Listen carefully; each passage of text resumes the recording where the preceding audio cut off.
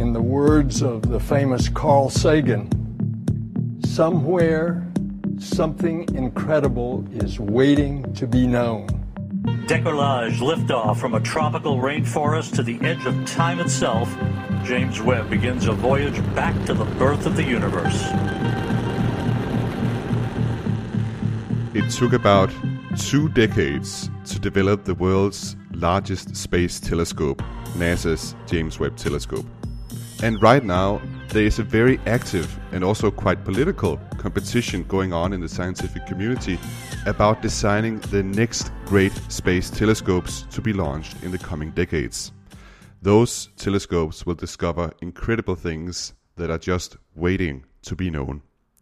My guest today is among those scientists that develop concepts for the space telescopes of tomorrow. He has called this process mysterious, exciting, and also something that even most scientists don't really comprehend. I'm certainly excited to learn more about how scientists develop the next generation of space telescopes. My name is Thomas Schumann, and you are listening to a podcast that I call Schumann's Rumraket in Danish, my native language. I guess that roughly translates to Schumann's space rocket.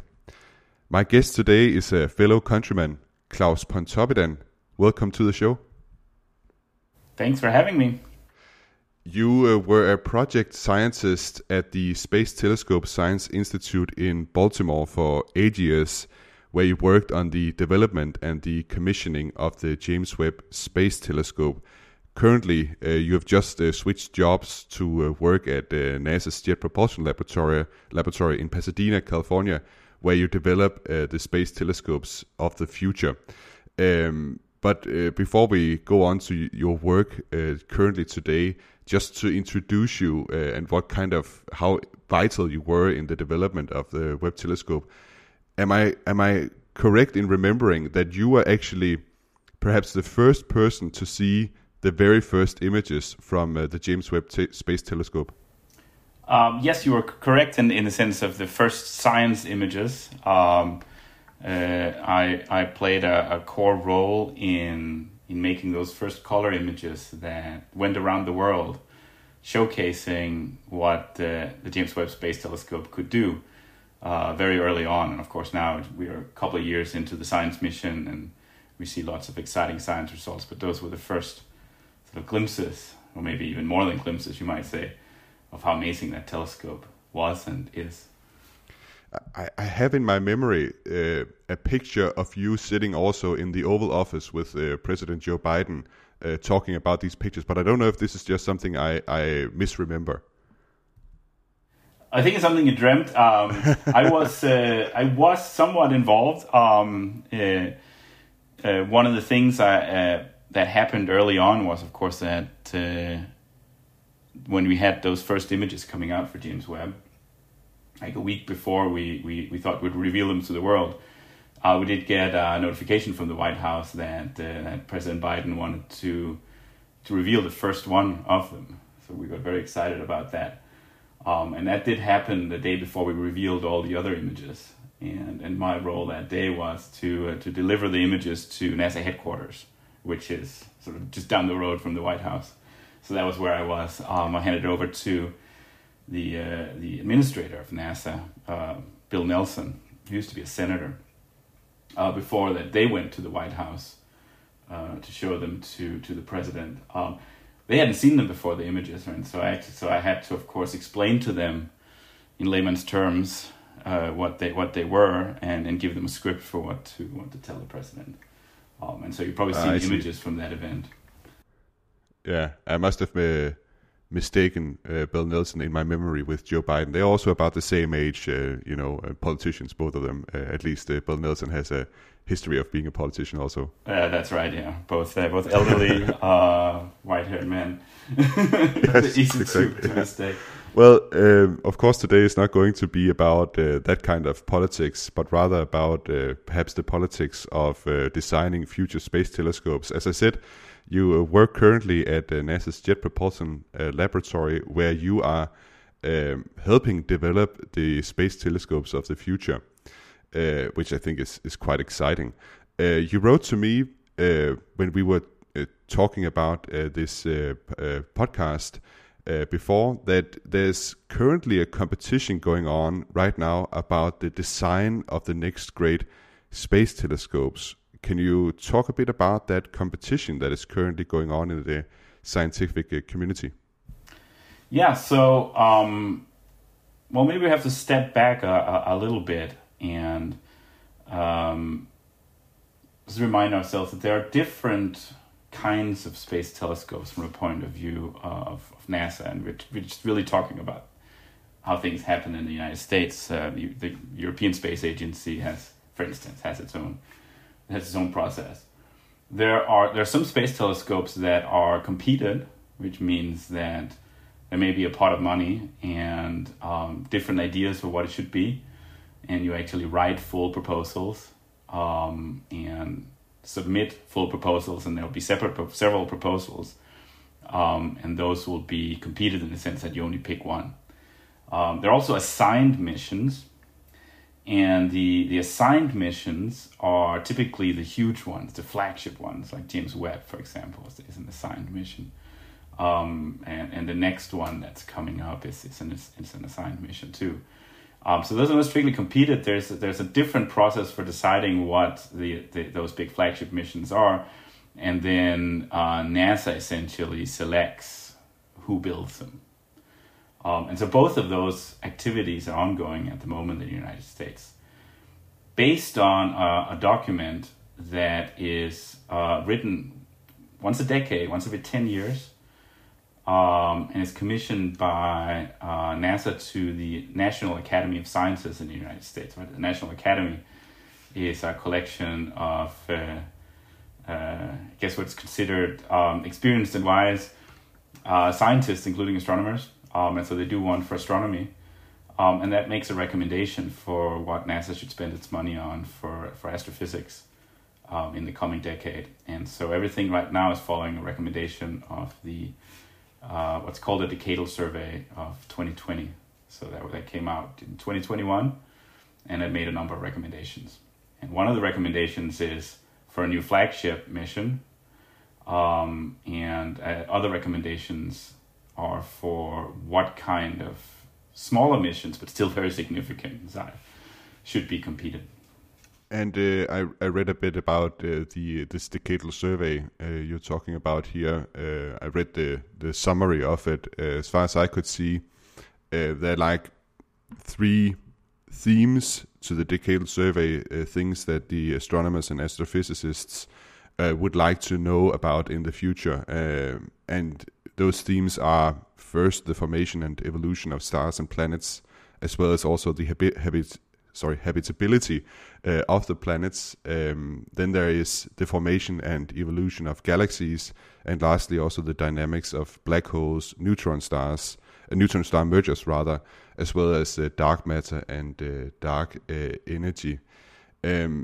So it's coming on the back of this decadal survey. And what is it that then, because that decadal survey was published in 2020, what is going on right now in the scientific community? What is the work that you're currently doing on designing the future space telescopes? So, it's a very, very active thing that's happening right now. So I'm personally mostly involved in the competed mission. So the decadal recommended a line that's called the probe line or explorer line. And so that is the size of mission that is sort of $1 billion class, not $10 billion, but $1 billion class mission. The reason I'm doing that primarily is that, I worked on a generational mission, one that took 25 years. I'm 46 now. I'd like to see I'd like to be involved in a project that I can see the end of. And so the probes are intended to be launched in the mid-2030s.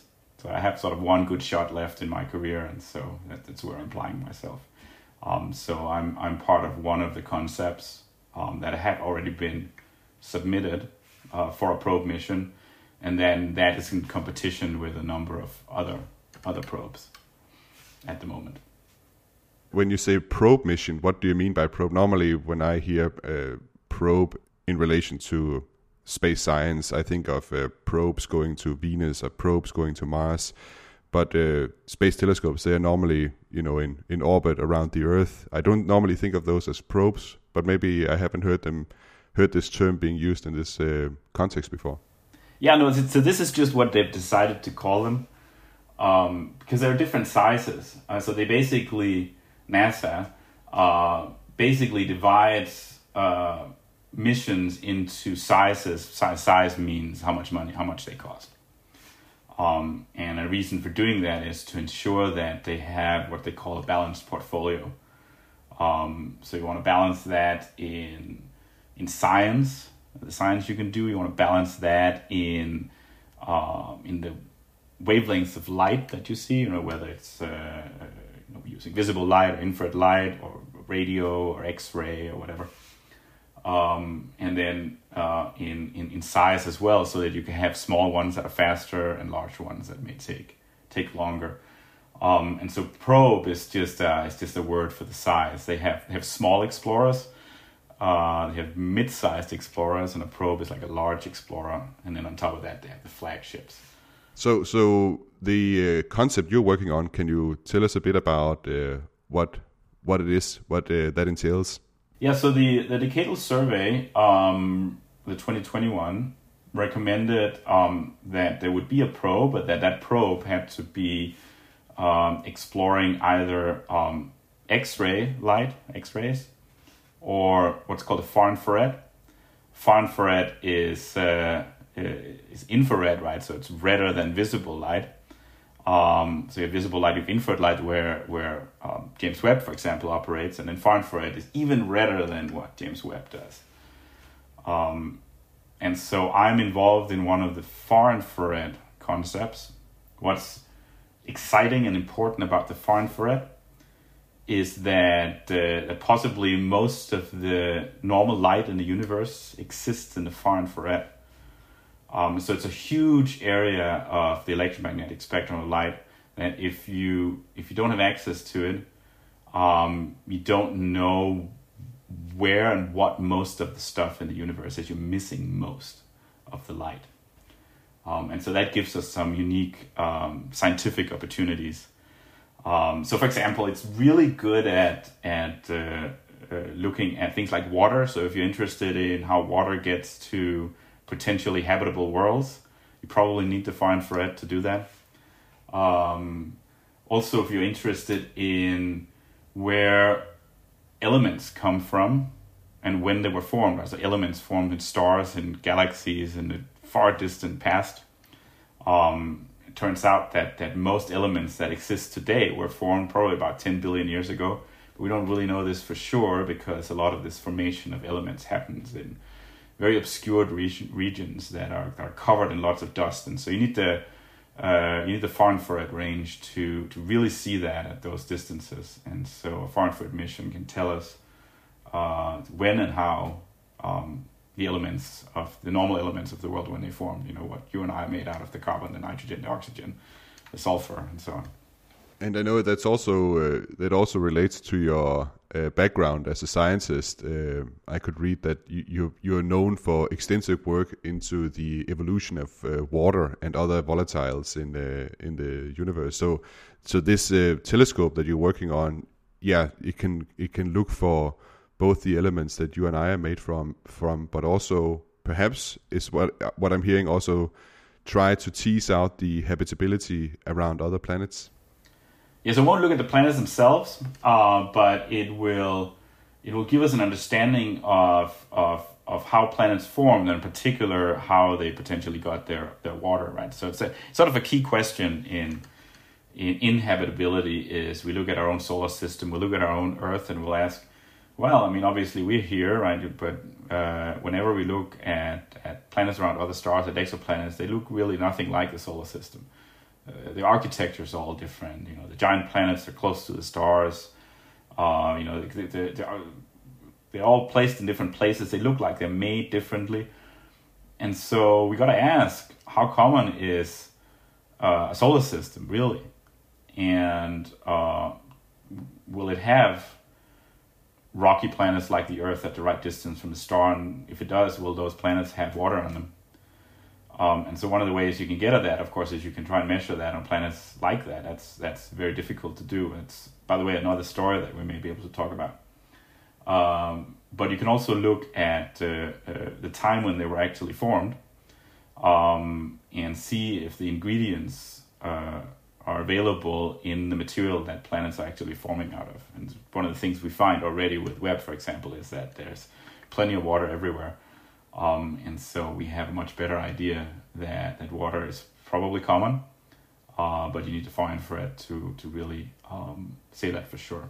Now, you said that this probe, this telescope, is in a smaller class that would be able to be developed within your career. So what are we talking about? When do we expect that this telescope might be launched? Yeah, so the timeline for the probes is actually set. So it will be around 2035. That's what it's supposed to be. So what is that? 11 years. It's actually a very short fuse for these. Some might say it's a little concerning that there's so little time. One of the things it means is that it's limited how much new technology that you can require for your mission. But I guess it's better than, for instance, or at least in your case, if you said you spent so much time on Webb, that took about 2 decades to develop. So what is 2035? That's a little more than 10 years. Yeah, you might say even that Webb took even more than that. The first sort of real serious thoughts about it was in the mid-90s. So I think almost 25 years. Yeah, I find this process of designing the telescopes fascinating. And you told me before our conversation here that this competition about the telescopes is quite political. What do you mean by that? Can you elaborate? Yeah, well, it's natural, right, that whenever you build a telescope or an observatory, you can't do everything, right? You gotta pick what it does. It's sort of it can do limited things, and astronomy, astrophysics, the science you might do is very broad. The types of wavelengths you might look at is very broad, and so you can really you will have different subgroups within astronomy fighting for their science and their wavelength region, right? They can't all win. And of course that becomes a political process. All the science is exciting, right? So how do you decide what is the most exciting science? And so the process is in place for trying to decide that, but there's winners and losers.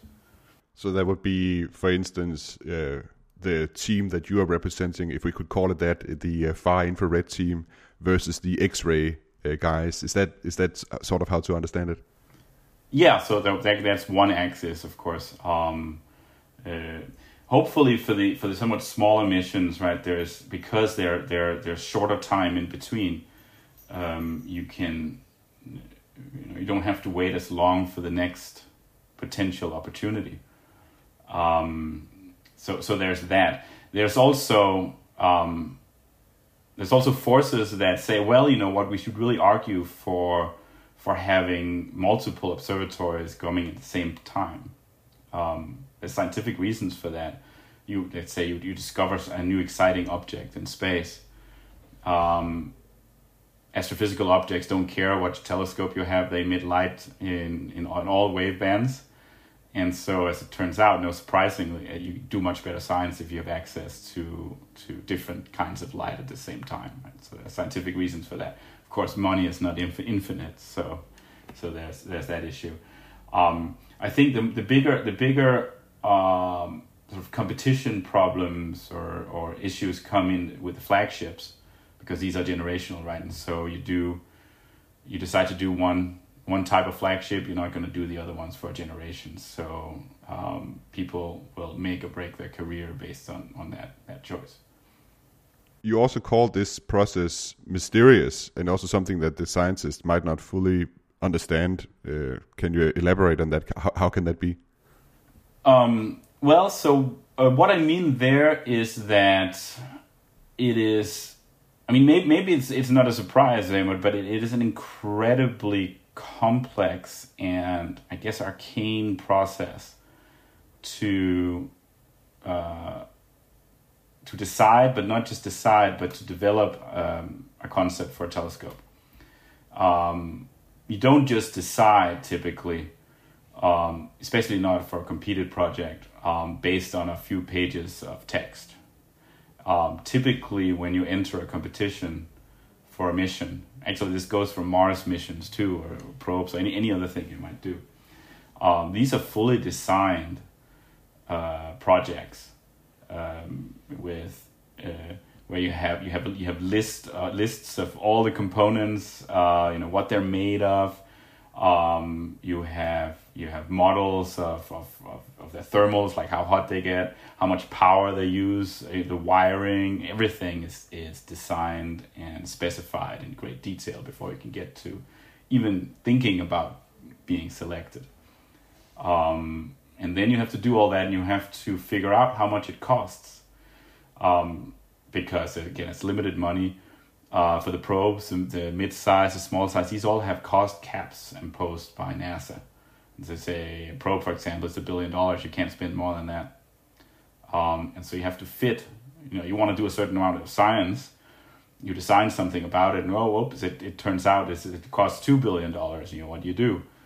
And so it becomes this process of shrinking it, trying to figure out how you can make it cheaper, still do the science, and on and on and on. And so it becomes actually a very stressful process involving lots of engineers and many people involved. There's lots of money involved in just writing these proposals. So I guess that's what I mean, right? So I think most people probably don't have really a concept for how these things are done or decided, but it's even just submitting proposals can be a years-long process. It's one reason it takes a long time. You have to figure out if you need new technology, right? You don't just pull a space telescope off a shelf in a store. You often need to, it's not easy, right? Otherwise somebody would have done it already. So you often need to develop new technology. Maybe you have to develop a new type of detector. You have to figure out how to keep things cold. Maybe you even need a new orbit in space. You have to calculate that. Yet you are afforded a limited amount of new technology. If you come up with a concept and say, we have to develop, brand new technology.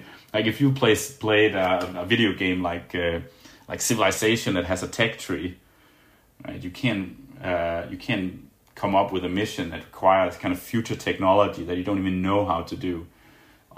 So you have to develop it so it fits in the right spots, so it's ambitious. You can do really exciting science, but it can't be too ambitious, and you have to fit within the cost cap. So as you can imagine, it's a very detailed, complex, and sometimes stressful process. I guess what the goal is for the scientists is that this discussion about cost is not a discussion that is brought up in Congress, where the politicians are going to then decide on whether or not the whole project should go forward. We've seen various examples of this in history with NASA, where big projects, I think it was, for instance, the International Space Station, it came down to one vote or something like that saved that whole project. And similarly, you wouldn't want a space telescope like this to have a balloon that a budget that balloons so much that the politicians take notice and might discuss the cancellation of it. Yeah, no, certainly not. I mean, there's another difference between these competed and assigned projects that I talked about, right? Because if you have a competed project, once you go in, you've already thought about the cost very carefully. I think those are easier to keep within a cap, whereas flagship missions, because they're not competed, may sometimes have a little bit more of a struggle. Those are also the ones that the U.S. Congress looks at, right? So there's basically around $1 billion. If it's less than at $1 billion or less, Congress doesn't really notice that so much anymore. For those, NASA Astrophysics basically just gets a bundle of money, right? It gets a budget, which is about $1.5 to $2 billion a year at the moment for astrophysics. The budget for crewed spaceflight, for example, is much bigger for NASA, but astrophysics is only like $1.5 to $2 billion a year. So they just say you have that much money, And then NASA will try to implement the recommendations of the decadal survey within that budget as well as it can. So Congress is not necessarily going to go and line item all these smaller missions. The flagship missions they will look at. And probably the next flagship mission we get, I'm guessing, will require some extra allocation from Congress in order to pay for it, because it's going to be very expensive. I think I read something about the next flagship mission within the astrophysics department from the decadal survey. As far as I could tease out from the summary, it's a telescope that would cost in the order of $11 billion to develop. And as far as I remember, they write about a 6-meter aperture telescope that would be able to observe both in infrared, optical, and also X-rays. And what I get that to be is, so that's basically a bigger version of Hubble. Am I right about that? Yes, sort of. So what you're talking about is what they now call the Habitable Worlds Observatory. So that name is relatively recent. The idea has been around for a long time. That has been driven by one very specific science case, and that is to find and then characterize an Earth-sized planet around a solar mass star orbiting at an Earth-sized distance from a star, so essentially Earth 2.0. That has been the key requirement.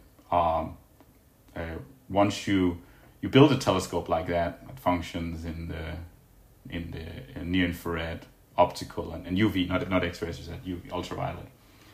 Of course, you have a fantastic observatory for general astrophysics that would be similar to Hubble, just bigger in capabilities. But it really is driven by this need to discover and characterize Earth 2.0.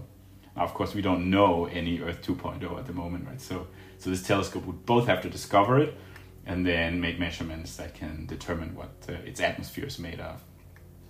And that's then the kind of project that would take about 15 years, 20 years to develop. Yeah, at least. If you read carefully, the recommendation is that they understand that the technology for this is not ready and the money is not there yet. So what they're doing with it right now is what they call technology development. So just trying to figure out what it would take to build it, to start to think about what the key technologies are, start working on developing them. And then really by the beginning of the next decade, 2030, get to a point where they will know if they can build it or not. That's always a little bit dangerous. It's happened before, like if you make a mission, or if you start a mission that isn't quite ready yet, and you say, "Oh, we'll spend some time for technology development," it may die in that technology development. However, this one, Habitable Worlds, has a lot of political momentum, a lot of people who are really excited about this and really want to see it happen. So I'm guessing it's going to happen one way or another. Whether it's going to be able to fulfill this objective of finding Earth 2.0, which is very exciting, I think remains to be seen. When you say that it has a lot of people backing it, is that both within the scientific community and also within, let's say, the political community, people in Congress, for instance, that are willing to, step up every time and provided funding through, the coming years? Well, it's a good question. I mean, so certainly in the astronomical community, it has a lot of backing. Whether it has sufficient backing in Congress, I can't say. It's always a little bit difficult to figure out what they might think. What is true is that the politicians in Congress who helped Hubble along the way and who helped James Webb along the way are not there anymore, right? They've retired, and so would have to find new champions in Congress. And so again, that remains to be seen. You said the price tag was $11 billion. I don't think we know what the price tag is because they haven't quite figured out all the technologies. I suspect it will be bigger than that. But you know what the number is, it's hard to predict. And I don't want to make too specific predictions about the future, but it'll be a lot of money, I think. If we look at the field more broadly, so you're working on this infrared telescope, and we talked about the flagship mission here. There will both be infrared, optical, and in the UV.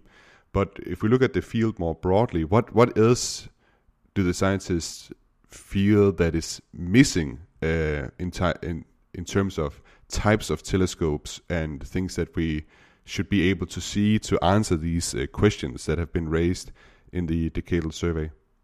Well, I would, of course, argue that one of the things that are missing is our far-infrared telescope. I mean, a key reason for that is that there isn't actually anything else in the far-infrared in existence or planned. So if we don't get a far-infrared telescope as a probe, what may happen is that there's nothing else around. This requires very special technology to do, but if there's no work for the experts in this, the experts go away. And then once 20 years in the future, you decide, we actually really needed this, that knowledge and expertise no longer exists, and you have to start all over. I do think that we need to think about a new optical telescope. We do have Hubble at the moment, but Hubble is 35 years old. I mean, it's incredible. It's an incredible age when you think about it for that kind of mission. It's not going to live forever. The visible range is a key key type of light for astrophysics, no matter how you do. So if Hubble goes away, you really do need some kind of replacement for that. But I am also a huge proponent of trying to have a balanced portfolio and covering many wavelength ranges. I think no matter what question you're thinking about, whether it's exoplanets or it's the origins of galaxies or it's kilonova, or the origins of elements, or whatever it may be, it turns out that you need more than one telescope and need more than one wavelength. And our challenge as astrophysicists and astrophysics community is to convince politicians and the public. At the end of the day, we live in democracy here in the US. Convince the public that this is money well worth spent, and in the grand scheme of things, not that much for what you get. Once you get the knowledge and the data down, they never go away, even if the telescope itself is retired. You have that on Earth and in our minds forever. So let's look at this, the far infrared telescope that you are working on to realize. Are there any kind of technological breakthrough advances that need to be made in order to realize this telescope?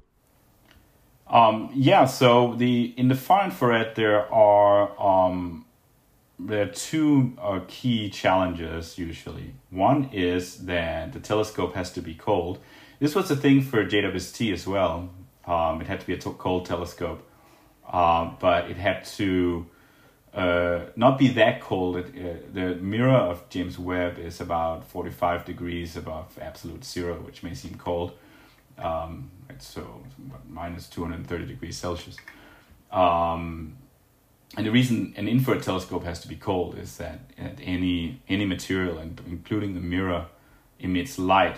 And if it's cold, relatively cold, it still emits infrared light. If it's very cold, it stops emitting light at all, at least very little infrared light. So if it's not cold, it's like observing an infrared. It's like observing a broad daylight. So it's like imagine if you live on a planet that has an orbit, has a rotation that is bound to its star, and you live on the day side, and you never seen the night side. You have no idea there was a Milky Way and stars out there, and then you have an explorer that travels around to the other side, and suddenly sees the night sky, in complete darkness, and realizes there's a universe out there. That's sort of the difference between having a warm infrared telescope and a cold infrared telescope. Once you got into the far infrared, it's not enough anymore to be 45 degrees above absolute zero. We have to be about 4.5 degrees above absolute zero to be cold enough. And so it requires technology to keep it that cold, which we have, but it is always a technological challenge. The other is the detectors, right? So the cameras that work in the far infrared. Obviously, in the visible, the detectors are very well known.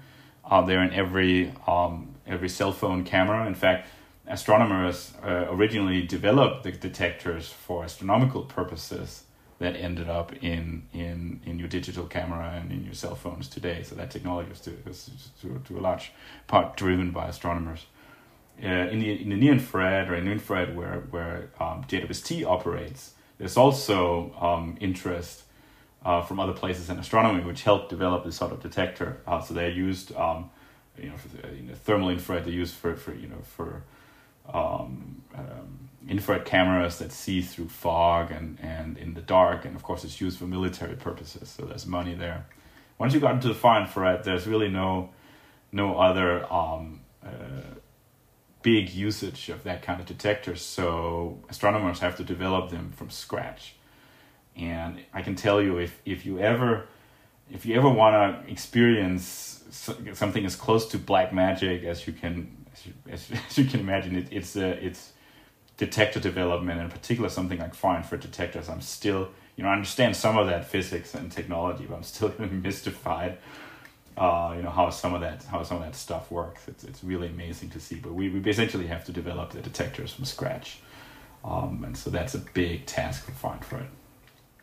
And I guess also this also talks a bit to a question that one of my listeners had about this interview that we're doing here. I asked my listeners if they had any questions for you, and one of them asked, why do we need to have telescopes both on Earth and in space? And I guess, for a telescope in the far infrared, you really do need to send it to space, right? Yeah, you really, you cannot do anything. Yeah, you really, really need it from space. There's two reasons, right? One is the temperature. So you can't have a cold telescope on Earth. But another bigger one is that far infrared light just does not go through our atmosphere. It gets blocked by the water in our atmosphere, and there's really nothing comes through at all. You have to go to about 20-30 kilometers altitude before you start to get far infrared light through. So it has a possibility to do some far infrared work from high altitude balloons. Right, so that is being done. It has its own challenges, but you can't keep them cold if it's a balloon. So really you have to go to space, and you have to not only go to space, but you have to go far away from the Earth. Right, so that also means you have to go out to an orbit on the other side of the moon, like James Webb is, and there's one or two other options for orbits that you can take that takes you far away from Earth while still being able to communicate. So yeah, no, you can't do that from the ground. X-rays is the same. X-rays you really, really can't do from the ground. In the optical, of course, you can. And that means, of course, there is some competition for something like habitable worlds, an optical space telescope. One thing I find absolutely mind-boggling is that the European Southern Observatory right now is building a 39-meter optical near-infrared telescope on the ground in Chile. 39 meters. So the biggest ground-based telescope up until now is 10 meters. So they're making the diameter 4 times bigger. This is the size of a cathedral, and so it'll eat some of the science that a 6-meter space telescope can do. So that's another thing you've got to look at. Oh, that's crazy. Yeah, that's extremely. I think it's called the Extremely Big Telescope, isn't it? Or is that an upcoming one? Close. Extremely Large Telescope. Extremely Large Telescope. They have a good way with the names. Yeah. They had an earlier concept, which I don't know if it was ever really serious, but they called it the Overwhelmingly Large Telescope, or OWL. Yeah. It was even bigger, but I think we're happy with the 39-meter telescope, and that is happening. I know they just received their first mirror segments at the telescope maybe a few weeks ago or something like that. Do you have a snappy name for the far infrared telescope? The one we submitted is called Prima. And you can go. It has a website. You can search Prima for infrared, and you'll find the website. It stands for Probe Infrared Mission for Astrophysics. Yeah, it's not the only like this. There's more. There are other far infrared concepts that were submitted, and even more X-ray concepts that were submitted. So we can't talk too much about them. I mean, apart from what's on the website, because they're in competition right now. But hopefully there will be a down select. In the near future. Then we can talk more about them. And when would you know whether or not your telescope will be selected to actually be built and go to space? That is probably still an open question once you get down to that one selection. This is a two-step process. So there's a down select now. There's a lot of concepts going in. There's a down select to a smaller number. We don't know how many. It could be 2 or 3 and then there will be then the final down select sometime in the future. I mean, we are talking at least 2 or 3 years before there's one left to actually be built. Just to go back to the decadal survey, one thing I found interesting when looking at the topics of the decadal survey, the topics of interest to the scientist, is also the way that astrophysics and astronomy has evolved in terms of what kind of signals we are looking for in space.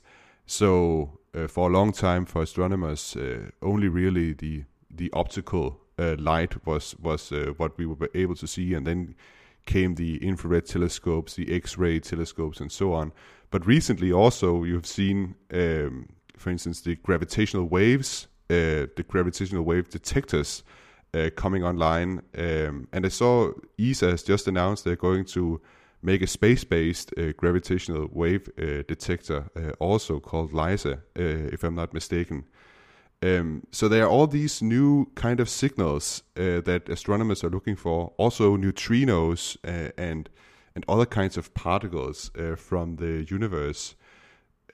I think, can you talk about what kind of astronomy will be made possible in the next 10 years that the decadal surveys foresees? What can we expect from that?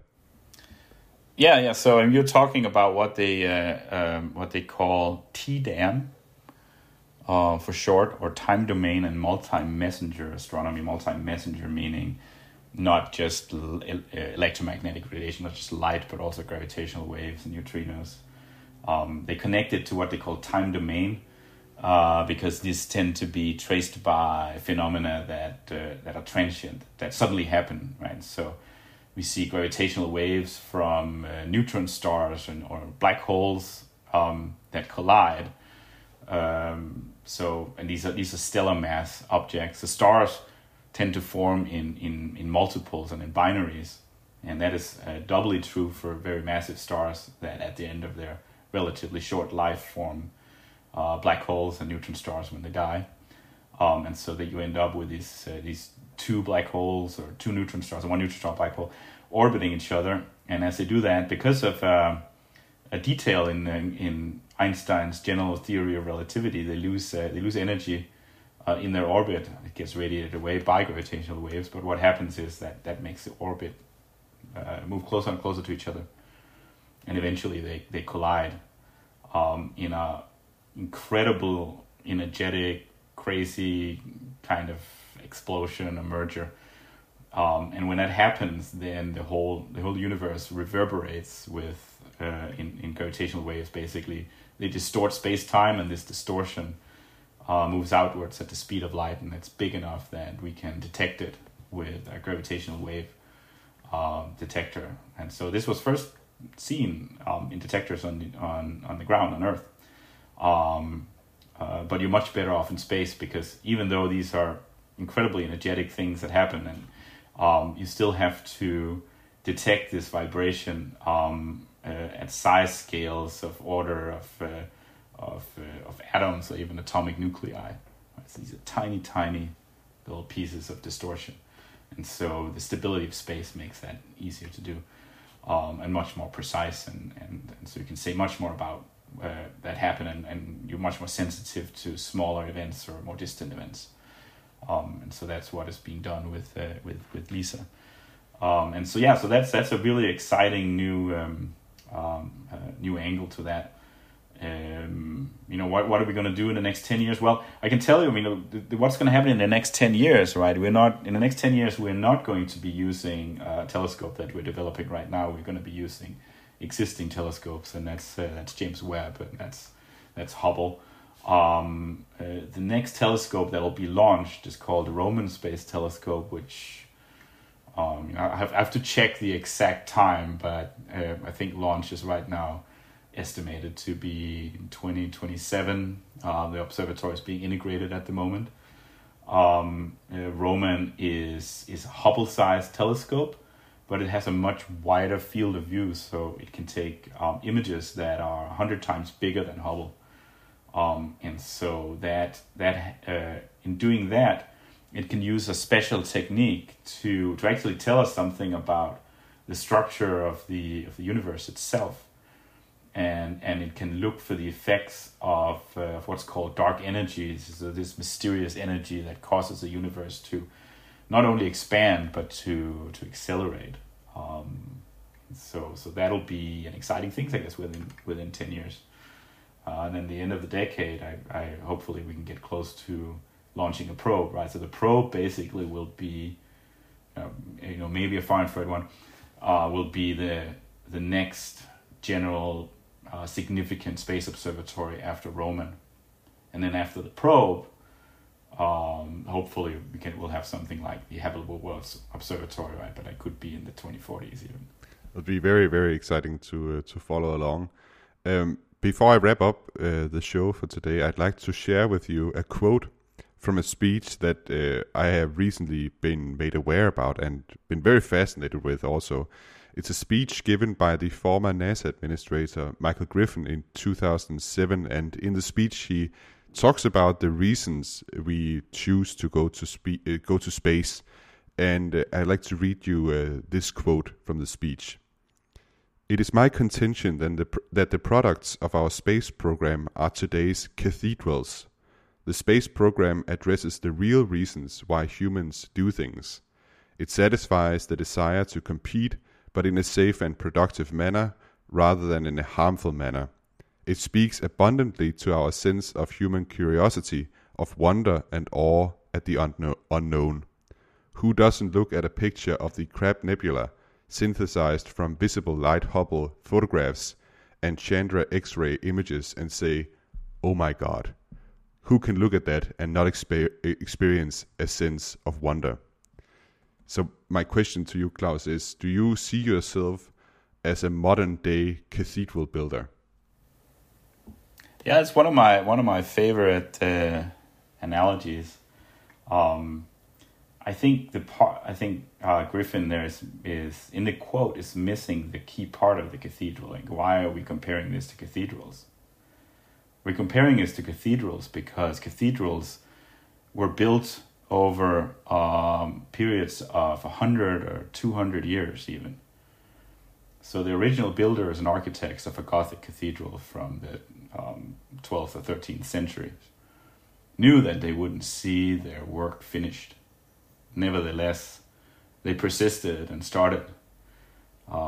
And that was true with Webb. It's something I always talk about when I talk about Webb, is that I got into that mission sort of halfway through. I wasn't part of starting it, but I took advantage and was able to finish something that somebody else had started.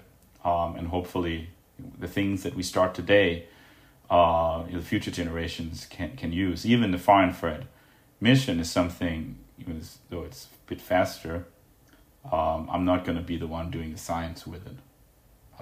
Hopefully a new younger generation can do that. And so part of that is indeed, we're doing this because somebody else did it for us in the past. So that I, as a young researcher, could use facility and discover new things because somebody else had a vision in the past. How does it feel, just on a human personal level, to be part of a multi-generational project that literally is unveiling the universe before our eyes? I mean, for me, it's a reason for doing it, that this is the case, right? Because we're leaving something behind that lives longer than us. Hopefully, many years, maybe 1,000 years.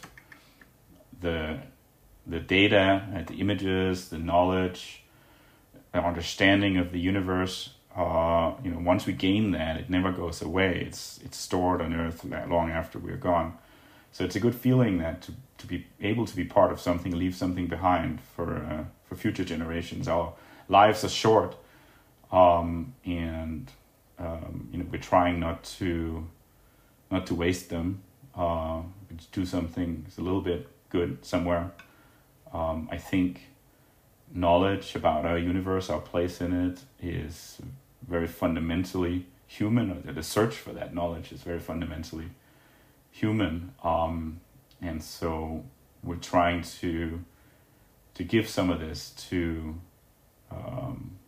humanity, and to maybe take their minds off all the awful things that are happening in the world all the time. I mean, not least now. All times terrible things happen. I think we should remind ourselves that we can do these good things too, and we can work on building something that lasts for a long time, not just destroy it. On that note, Klaus, thank you very much for enlightening me and the listeners about this process of creating space telescopes of the future, and best of luck with the competition. It'll be interesting to follow. Many thanks. Thanks for having me. And thank you for listening to this podcast. If you liked it, then you might also like my interview with Casey Dreyer, Chief of Space Policy at the Planetary Society. I talked with him on the 12th of January about the reasons Donald Trump launched the Artemis moon program, and it was a fascinating conversation. And I think the key thing I learned about it was that the Trump White House was very careful to make a program that would survive politically for many years in the future. A bit like how also there's an attempt to make space telescopes that would be viable politically and that would not be cancelled in the future. You can find it in my podcast feed. And then a few words also in Danish to my Danish listeners. Hvis du synes, den her samtale var spændende, så vil jeg opfordre dig til at dele den med andre, som også kunne synes, det ville være spændende at lytte til. Du må også meget gerne skrive en anmeldelse eller give podcasten alle de stjerner, du synes, den fortjener. Jeg har også et nyhedsbrev, som du kan abonnere på. Det hedder også Schumanns Rumraket, og det kan findes på Substack. Du kan også bare søge efter hjemmesiden schumannsrumraket.substack.com. Ellers så kan du også følge mig på Instagram, hvor jeg også hedder Schumanns Rumraket. Thank you once again for listening. Ad Astra.